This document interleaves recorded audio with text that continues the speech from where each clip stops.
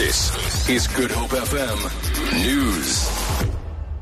Good evening. The DA says it believes that the Constitutional Court judgment on Thursday regarding the Public Protector's ruling on the upgrades at Nkandla will be a defining moment for the country.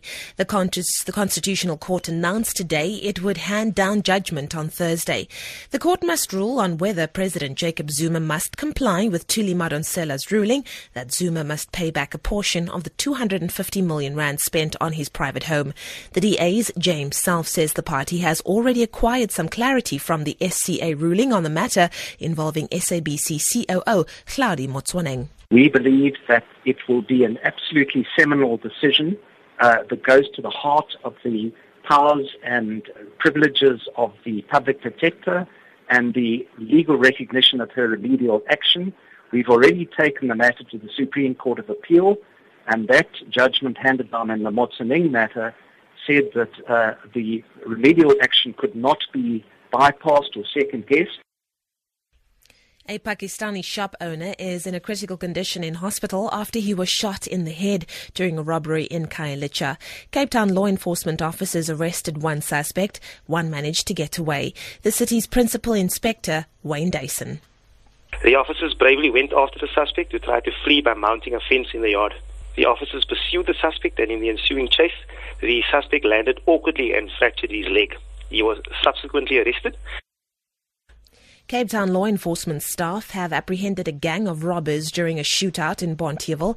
The city's J.P. Smith says one of the officers called for backup when he noticed a suspicious group loitering near the engine garage. 5 men came storming out of the premises, and the officers gave chase. A shootout occurred and 2 suspects were caught. One was found in possession of just over 20,000 rand. Officers traced a red Ford Laser, allegedly involved in the robbery, to Langa, and with assistance of the police's K9 unit, arrested the driver and recovered a firearm. The garage proprietor has indicated that at least 300,000 rand was stolen during the incident. At least 4 other suspects are still on the run. U.S. Republican presidential candidate Donald Trump's campaign manager has been arrested in Florida for battery. Local police say Corey Lewandowski intentionally grabbed and bruised the arm of Michelle Fields, a former reporter, against her will. The incident happened at a Trump campaign event earlier this month. Trump says Lewandowski is innocent and will enter a plea of not guilty. And finally, SANParks says the fugitive Karoo lion Sylvester will be put down after recapture. The Houdini-like big cat is still at large after escaping for a second time from the Karoo National Park near Beaufort West. In June last year, Sylvester also escaped by crawling underneath a rain-damaged fence and was on the run for 24 days. A helicopter has now been brought in to locate the elusive male, which was fitted with a tracking device after last year's escape.